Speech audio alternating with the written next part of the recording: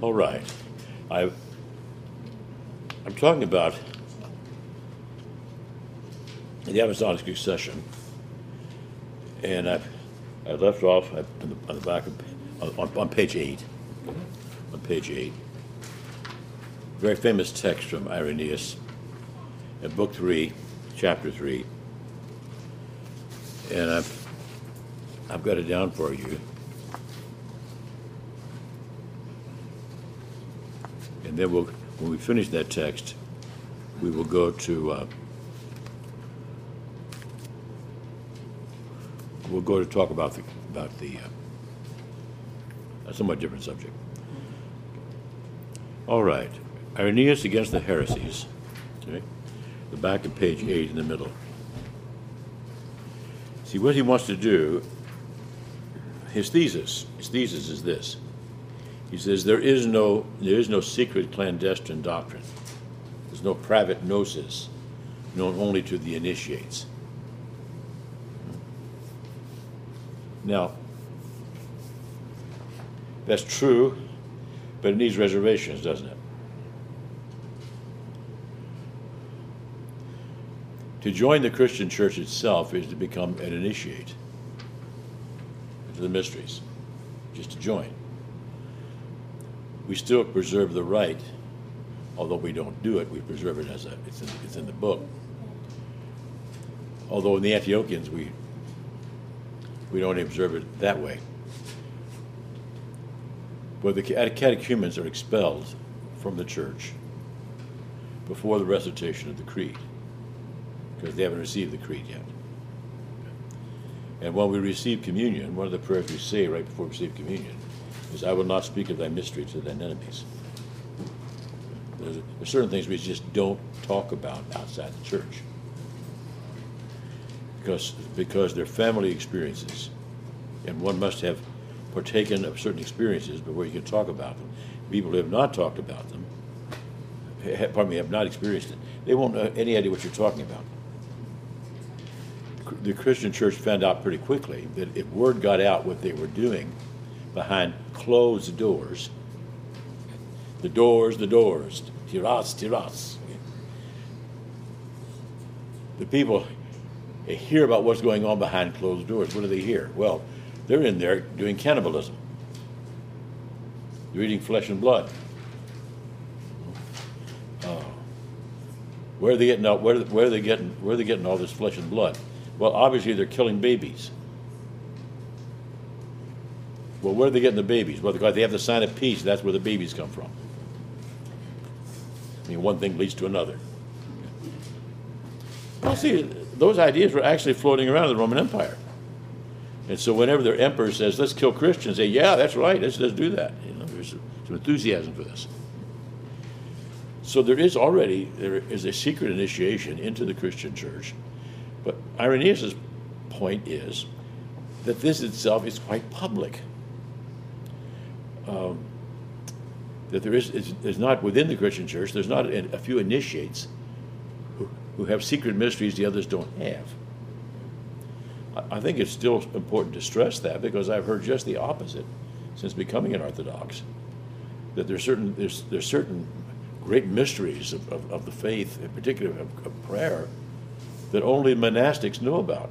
I mean, I know I've heard that. There are two traditions of the church: the regular tradition for ordinary people, and then the monastic tradition. That's nonsense. It is simply nonsense. The monastic tradition is part of the paradosis. It's not some special, a special initiate. The monk and the nun, they pray the same way other Christians do, but more intensely, in a more exclusive way. But it's still Christian prayer, and prayer in Jesus' name. What Irenaeus is getting at is this: the Christian theology, in principle, is quite public. It's open to everybody, and we document it. And the whole business about the Gnostics is there's a secret gnosis known only to a few, and that few did not include the apostles, apparently. Okay, Irenaeus is stressing the faith we have, we got from the apostles. All right, let's read this text. Since, however, it would be very tedious in such a volume as this to reckon up the successions of all the churches, we do put to confusion all those who, in whatever manner, whether by an evil self-pleasing, by vainglory, or by blindness, or perverse opinion, assemble in unauthorized meetings. Christians getting together and started forming their own church. Notice there's a concept here that the church is something actually there. It isn't that you believe in Jesus, I believe in Jesus, he believes in Jesus, the three of us get together and start a church. We don't have the authority to do that. The church is already there. We receive the faith from that authority. He says it would be tedious to list all these bishoprics. Well, there's so many parts of Irenaeus that are very tedious to start with. I mean, so much in books 1 and 2 is extremely tedious because he's going through and refuting the heresies of these very Valentinian, Basilides, and Marcion and the others. Very tedious. There were days when I first started reading Irenaeus, I was wondering if I'd ever get through it because it just some parts of it are so boring because of the people he's arguing with.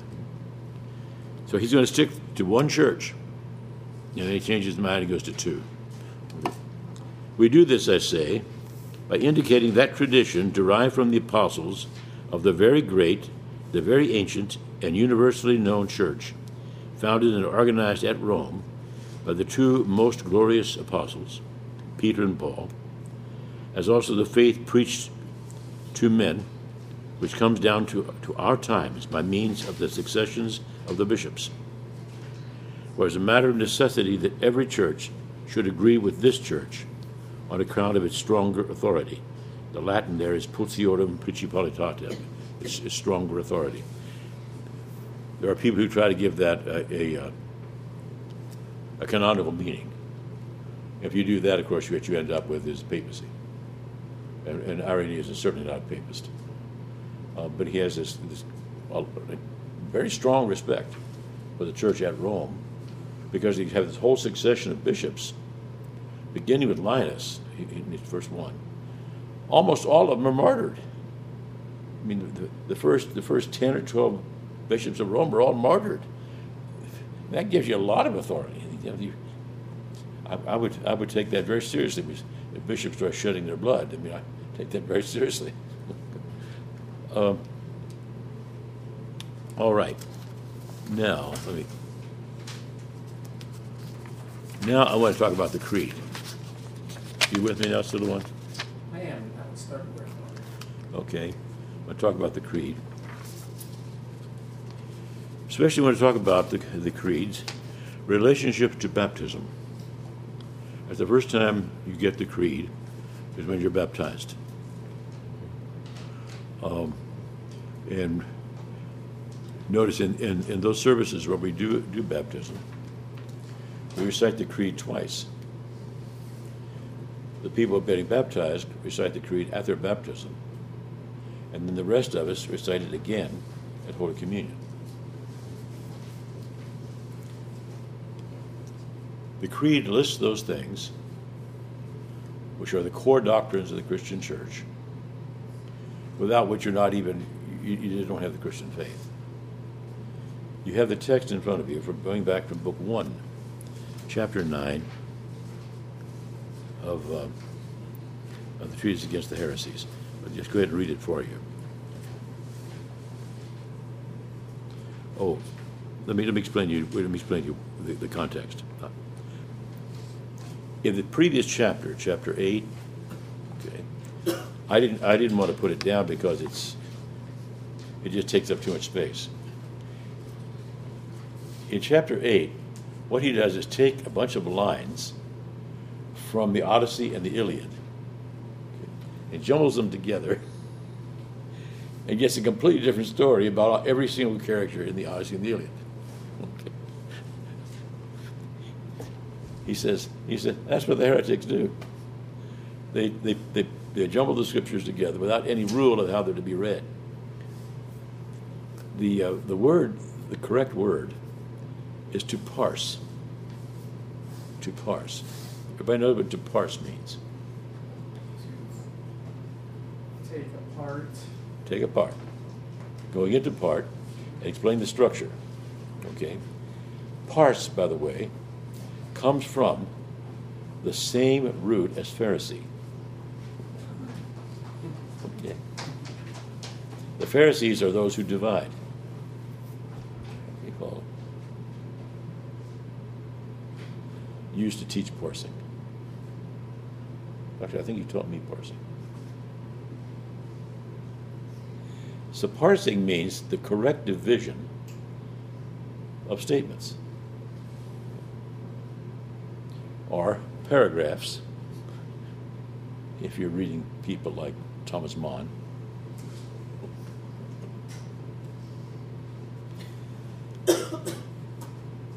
Now that's what he's talking about in the text I don't have in front of you. The chapter that comes right before the chapter that's printed there at the bottom of page 8. With that introduction, let me read it to you. Now what simple-minded man, I ask, would not be led away by such verses as these, to think that Homer actually framed them so with reference to the subject indicated?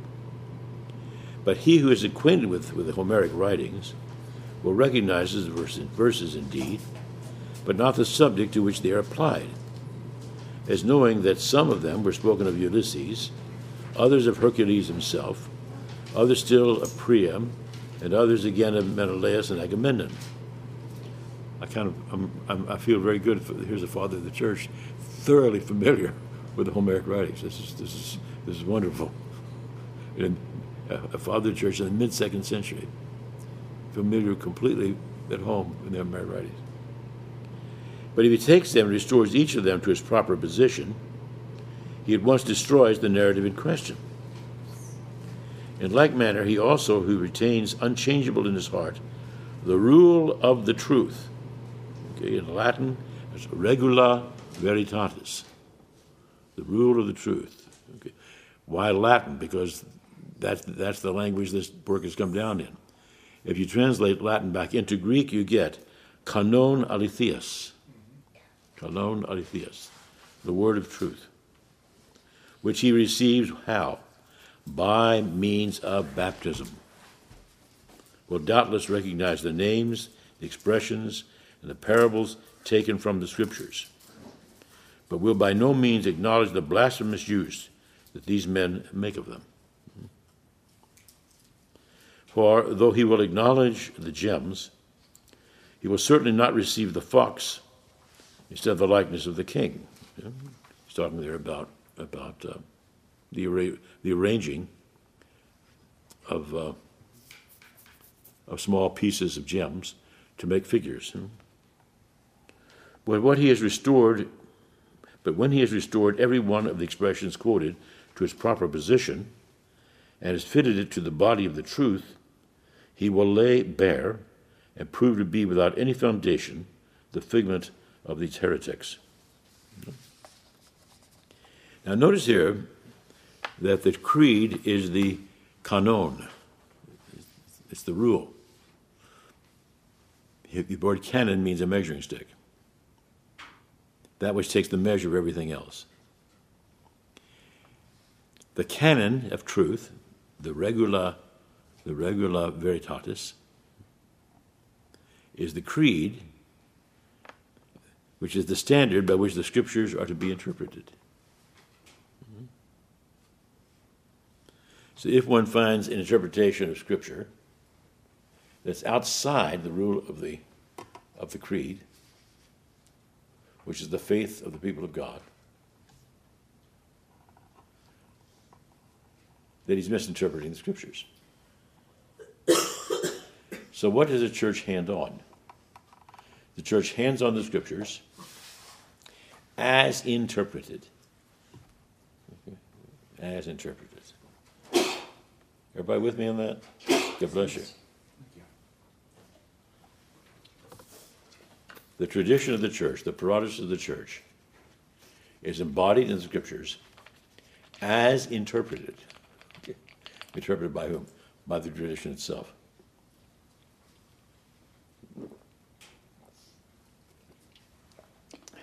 I think I may have told you this, or perhaps I said it in Sunday school.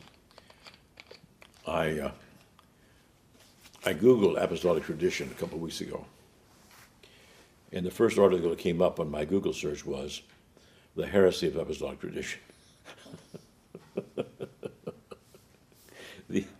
And the author was finding all kinds of heresies in the fathers of the second century, things that were opposed to the sacred scriptures. What I found really quite ironic about that is he got those scriptures from the fathers of the second century. I think they were in a much better position to understand what they meant rather than somebody living 2,000 years later. Now, it is this canon which preserves the unity of the church. This rule, that canon, namely the creed. Go to page 9. Okay, look at page 9. Okay, you will notice the components of the creed as we go through this. The church, though dispersed throughout the whole world, even to the ends of the earth, at least what he thought were the ends of the earth at his time, that is to say, all the way to the Persian Gulf, and even beyond the Persian Gulf, all the way down to the Indus River. They weren't so familiar with China, and Argentina was a mystery to them. The church, though dispersed throughout the whole world, even to the ends of the earth, has received from the apostles and their disciples this faith, okay? Namely, one God, the Father Almighty, maker of heaven and earth. That's still the first article of our creed today, this day, of the Nicene Creed. But it's a little more elaborate here. One God, the Father Almighty, maker of heaven and earth, and the sea and all things that are in them.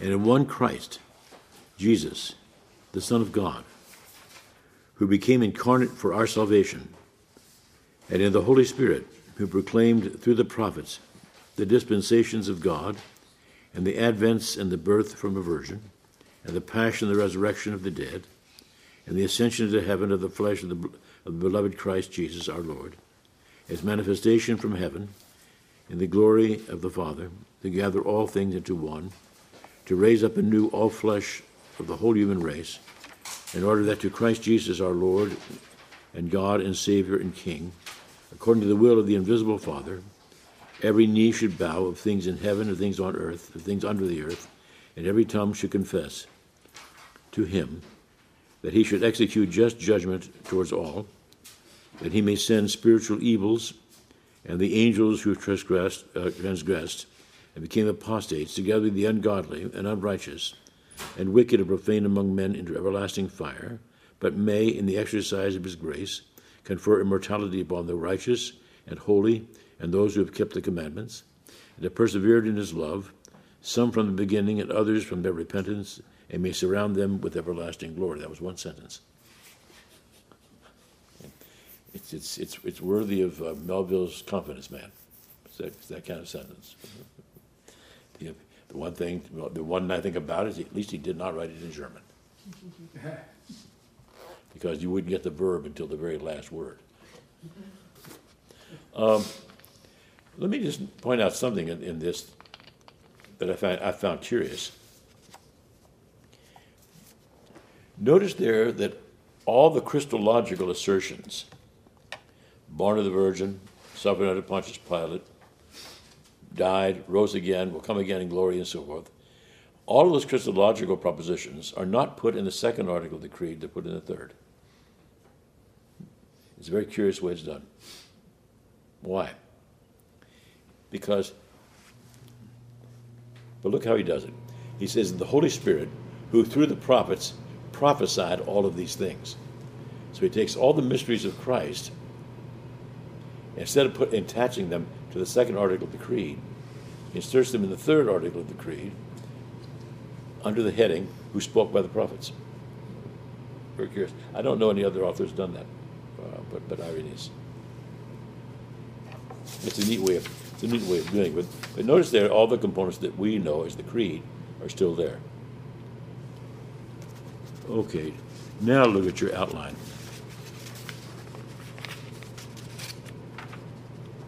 What do you have in your outline next, Theo?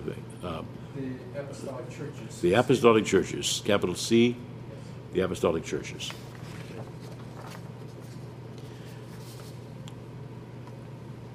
Arabic numeral 1, the older churches. Okay. Now, Irenaeus' teaching about the authority of the apostolic churches is well known.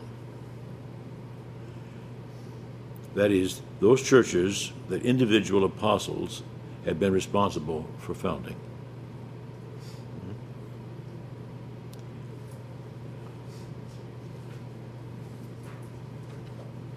Those churches were fairly well known in antiquity.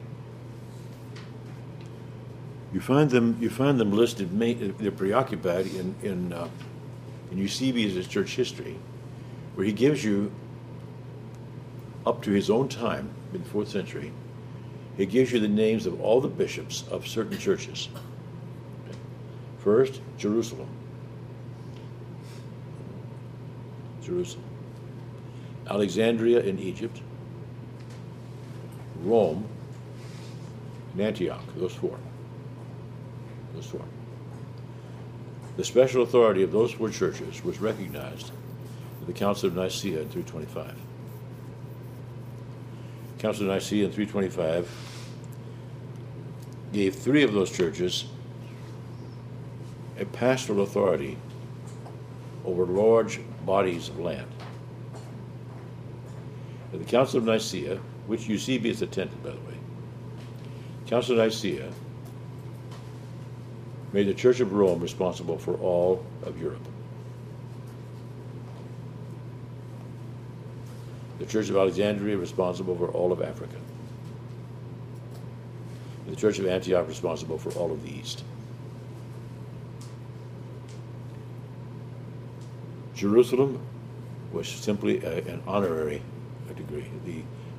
Jerusalem was responsible only for Jerusalem.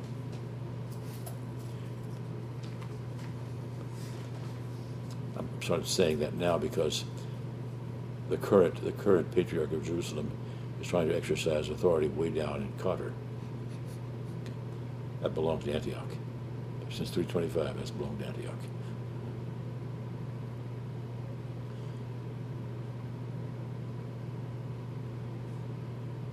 Now, Irenaeus' teaching about the authority of these old churches is well known. Those churches that owe their origin to individual apostles. In addition to the ones we've just mentioned, a special authority fell on the Church of Ephesus, the Ephesian church, with the other 7 churches of Asia. And remember, that's where Irenaeus is from. I stopped short of running off page 11 tonight because I'm going to save that for. But page 11 will deal with the Church of Ephesus, and the Asian church. Let's look at. Where am I here?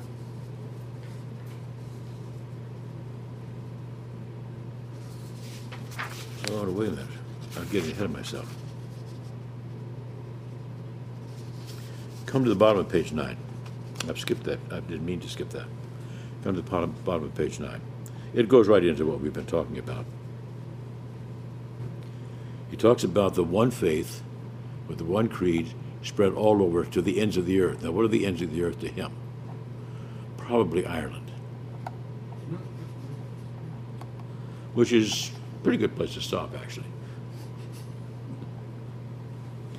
As I have observed already, the church, having received this preaching and this faith, although scattered throughout the whole world, yet as if occupying but one house, carefully preserves it. She also believes these points just as if she had one soul and one in the same heart, and she proclaims them and teaches them and hands them down with perfect harmony, as if she possessed one mouth. For although the languages of the world are dissimilar, yet the import of the tradition, there's your word again, traditio, parados is in Greek, the import of the tradition is one and the same. For the churches that have been planted in Germany, now here, look at that interesting, he's going above the Donau, what the Romans call the Danube. He's going to north of that. For the churches which have been planted in Germany do not believe or hand down anything different, nor do those in Spain, nor those in Gaul, nor those in the East, nor those in Egypt, nor those in Libya, nor those which have been established in the central regions of the world. What are the central regions of the world? Italy and Greece. That's the center of the world, Italy and Greece. And frankly, I don't think that's a bad way of looking at it. That's pretty much the center of my world, Italy and Greece.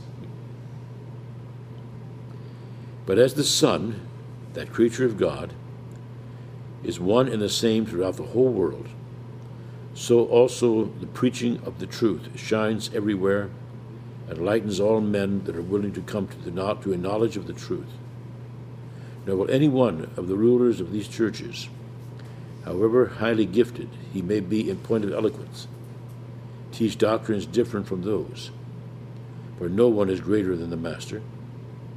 Nor, on the other hand, will he who is deficient in power of expression inflict injury on the tradition. It doesn't make a difference the gifts of the preacher. It's going to be the same message.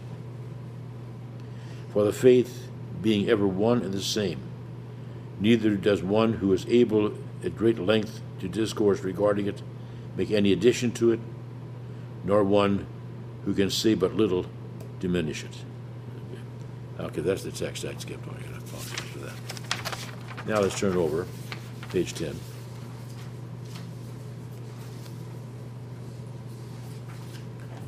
We're going to talk about the apostolic tradition and the tradition of the apostolic churches. This is from Irenaeus Against the Heresies, Book 3, Chapter 1. We have learned from none others the plan of our salvation than from those through whom the gospel has come down to us, which they did at one time proclaim in public, and at a later period, by the will of God, handed them down to us in the Scriptures, to be the ground and pillar of our faith. For it is unlawful to assert that they prepared before, that they preached before they possessed perfect knowledge, as some do even venture to say, boasting themselves as the improvers of the apostles. That's an idea to hang on to, by the way. He clearly does not believe in the development of doctrine, or at least the development of dogma. It's the same pure faith. This notion that it's going to be elaborated so that we'll know something new we didn't know before, that new truths will be discovered within it were not known to the apostles. That's an idea you start to find in people like Cardinal Newman.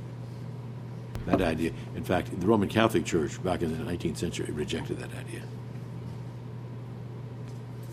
For after our Lord arose from the dead, they were invested with power from on high, when the Holy Spirit came down, and were filled from all his gifts, and had perfect knowledge. Greek, that's plerofloria, a expression from the New Testament itself. They departed to the ends of the earth, preaching the glad tidings of the good things from God to us, and proclaiming the peace of heaven to men, who indeed do all equally and individually possess the gospel of God. Matthew also issued a written gospel among the Hebrews in their own dialect. There's your earliest source for the gospel of Matthew being written in either Hebrew or Aramaic. While Peter and Paul, while preaching at Rome, laid the foundations of the church. After their departure, Mark, the disciple and interpreter of Peter, interpreter of Peter, did also hand down to us in writing what had been preached by Peter. Luke also, the companion of Paul, recorded in a book the gospel preached by him. Afterwards, John, the disciple of the Lord, who also had leaned on his breast, did himself preach the gospel during his residence at Ephesus and Asia. There's your witness of the four Gospels. We've had that elsewhere in Irenaeus, when he talked about the four living creatures from the book of Revelation, remember? Clearly, within the normal, general norms of the apostolic succession of the ordained ministry, Irenaeus sees a special place in those churches whose contact with the apostles was more immediate. From this text, and the one is going to follow it a bit later, we learn something of great importance. The various churches were already preserving the registries of their ordinations, precisely with a view to demonstrating the apostolic succession of their bishops. You just can't say that you're derived from the apostle. You have to have written verification for it. The point of Irenaeus' argument against the Gnostics is that the relationship of the Catholic churches with the apostles is a matter of public record, a testimony that's open to public scrutiny.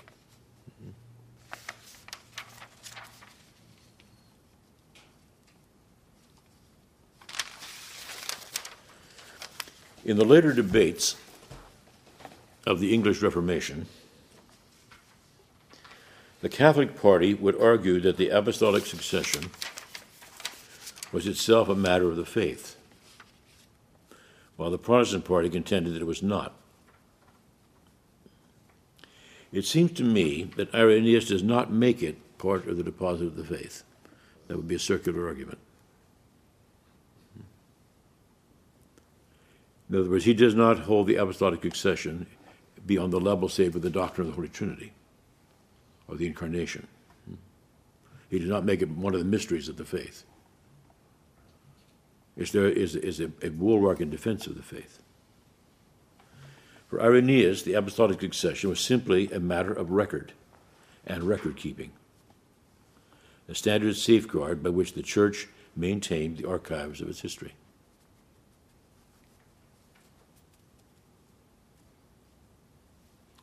The chronicling of the bishops was and is very much analogous to that of the chronicling and archives of kings.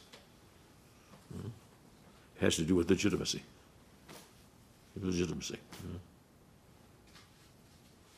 A bishop or a priest who could not show that he stood in the ordination line of the apostles was simply not to be regarded as a bishop or a priest. And he had no right to be exercising these ministries in the church.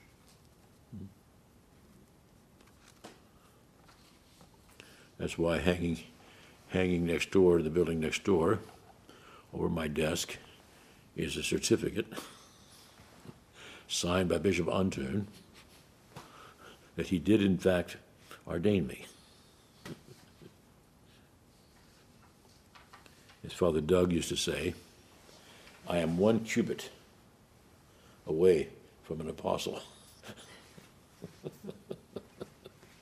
1 cubit away from an apostle. Now, we recall that Clement of Rome taught exactly the same thing prior to the year 100. This was the absolute and unbroken tradition of the Church during the first millennium and a half, a tradition and understanding against which there was no dissenting voice raised at all for 1,500 years. For 1,500 years, there was no disagreement on this. This is the significance of the constant attention Eusebius gave to the tables of the apostolic succession in his ecclesiastical history. By the way, you can get the ecclesiastical history of Eusebius in a paperback edition. It's very easy reading. Very easy reading. Over and over, as Eusebius comes to the individual bishops of Jerusalem, Alexandria, Antioch, and Rome, he says that such and such a bishop stands at such and such a rank from the apostles. Fifth from the apostles, sixth from the apostles, seventh from the apostles. He lists it that way. When Irenaeus goes on to give the list of the Bishop of Rome, he intimates that he could have done the same for other churches as well, but he says he's just going to stick to Rome in order not to be tedious. He says he's restricting himself to Rome for purposes of convenience and because of what he sees as a special preeminence of that particular church.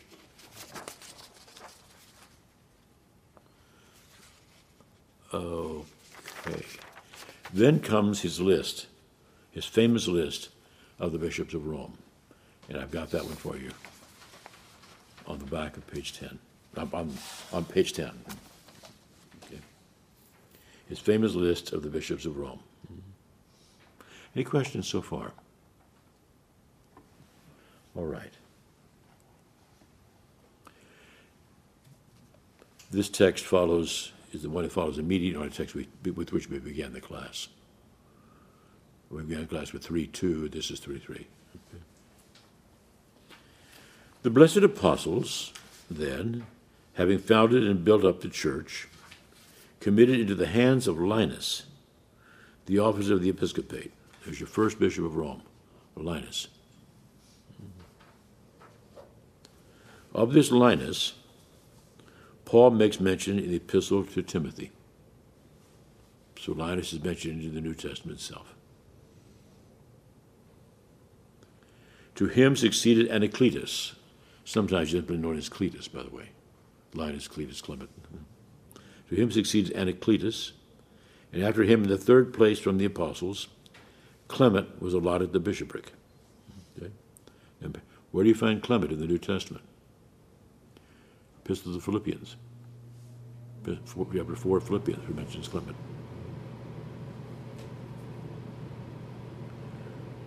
This man, as he had seen the blessed apostles and had been conversant with them, might be said to have the preaching of the apostles still echoing, namely echoing in his ears,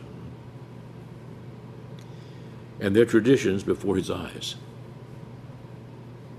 Nor was he alone, for there were many still remaining who had received instruction from the apostles.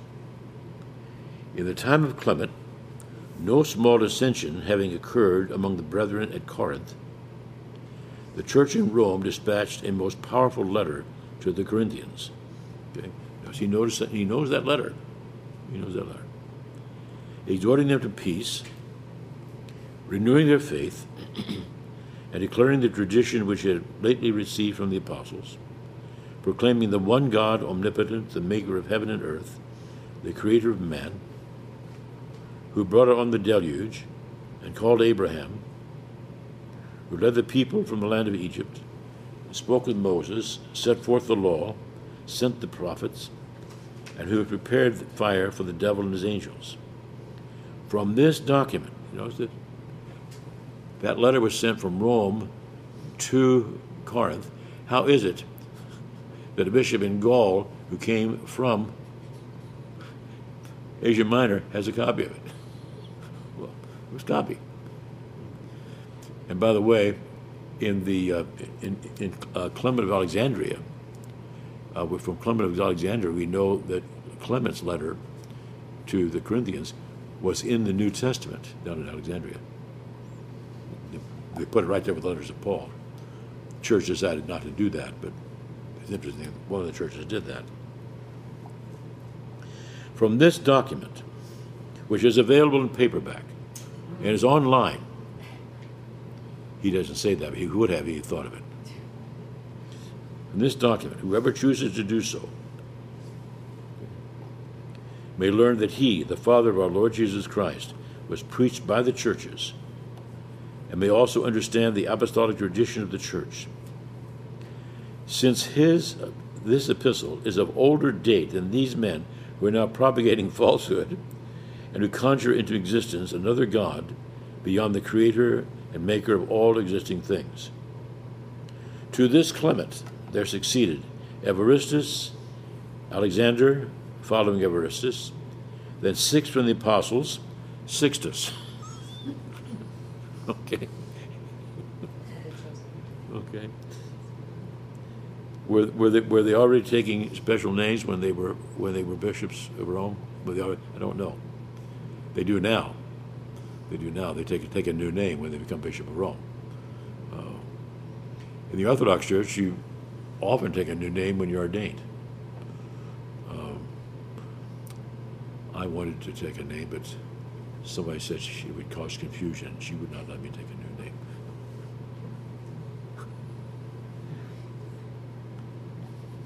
I think I wanted to be called Father Lancelot. No, I'm just kidding. I did. Or Galahad, Father Galahad.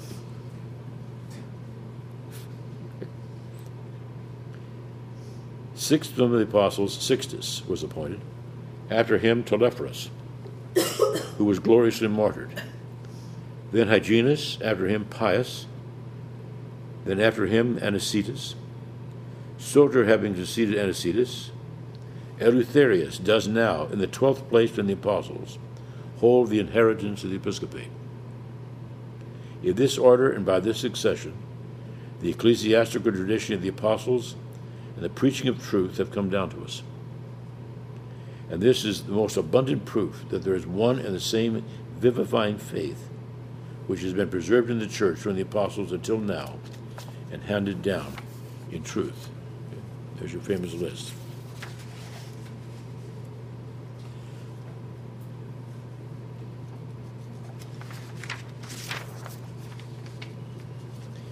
What can you say about the Church of Rome on the basis of this text? This text is very much used by Roman Catholic apologists, of course, to bolster their concept of papal authority.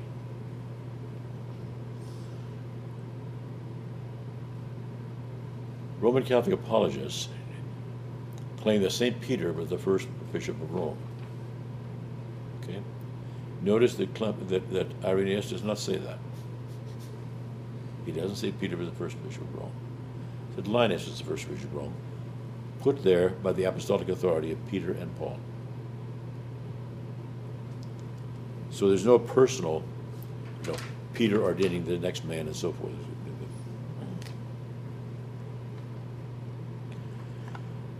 Nonetheless, we do notice that Clement of Rome is certainly exercising a pastoral concern for the Church of Corinth in the first century.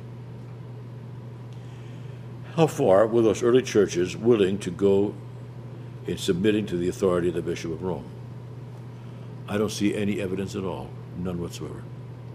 I see the Bishop of Rome as having an authority they recognized, and they're willing to discuss things with him.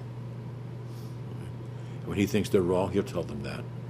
If they're not persuaded of it, they won't listen. Exactly what amount of authority did they believe they had relative to the whole church? Any or none at all? The problem I see is that we tend to examine that in terms of canonicity and legality. And I simply do not see that whatsoever.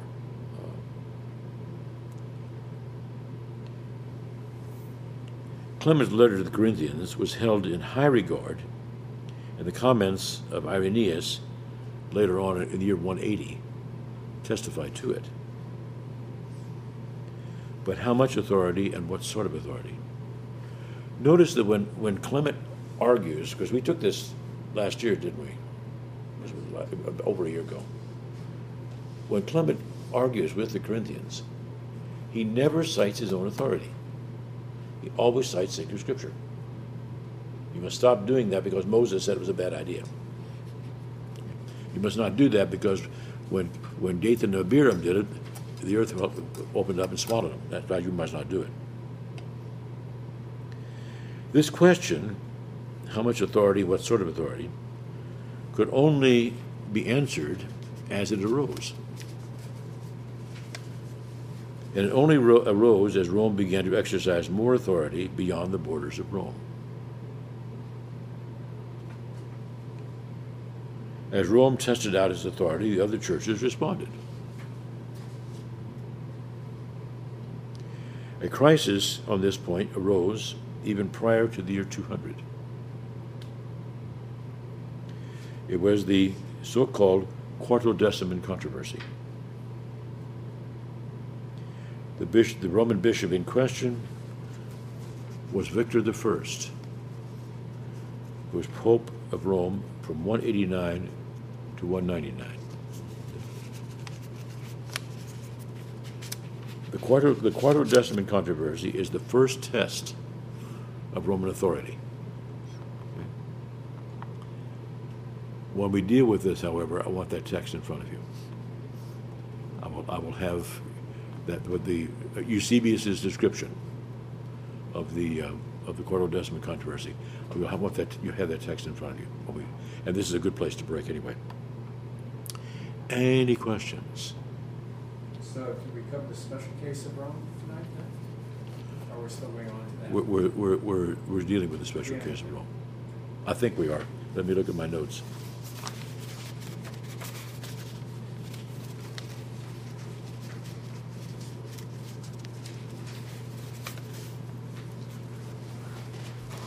I think that's what I'm on right now.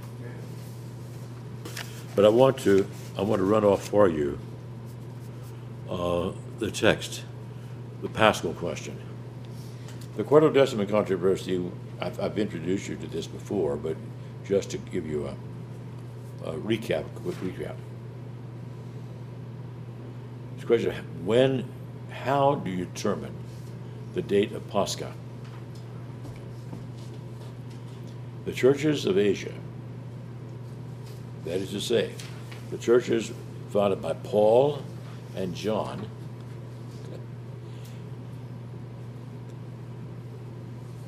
with their major disciple Polycarp, they followed the Jewish calendar. So the Pascha, could be on any day of the week.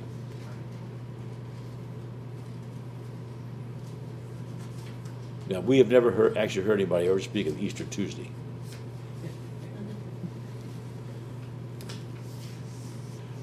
In Rome, Victor I makes the claim, no, it's supposed to always fall on a Sunday, because it was on a Sunday that Jesus rose from the dead. And we got that from Peter and Paul. Okay.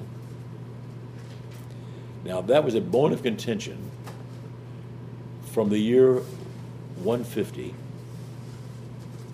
until it was finally settled by the Council of Nicaea in 325.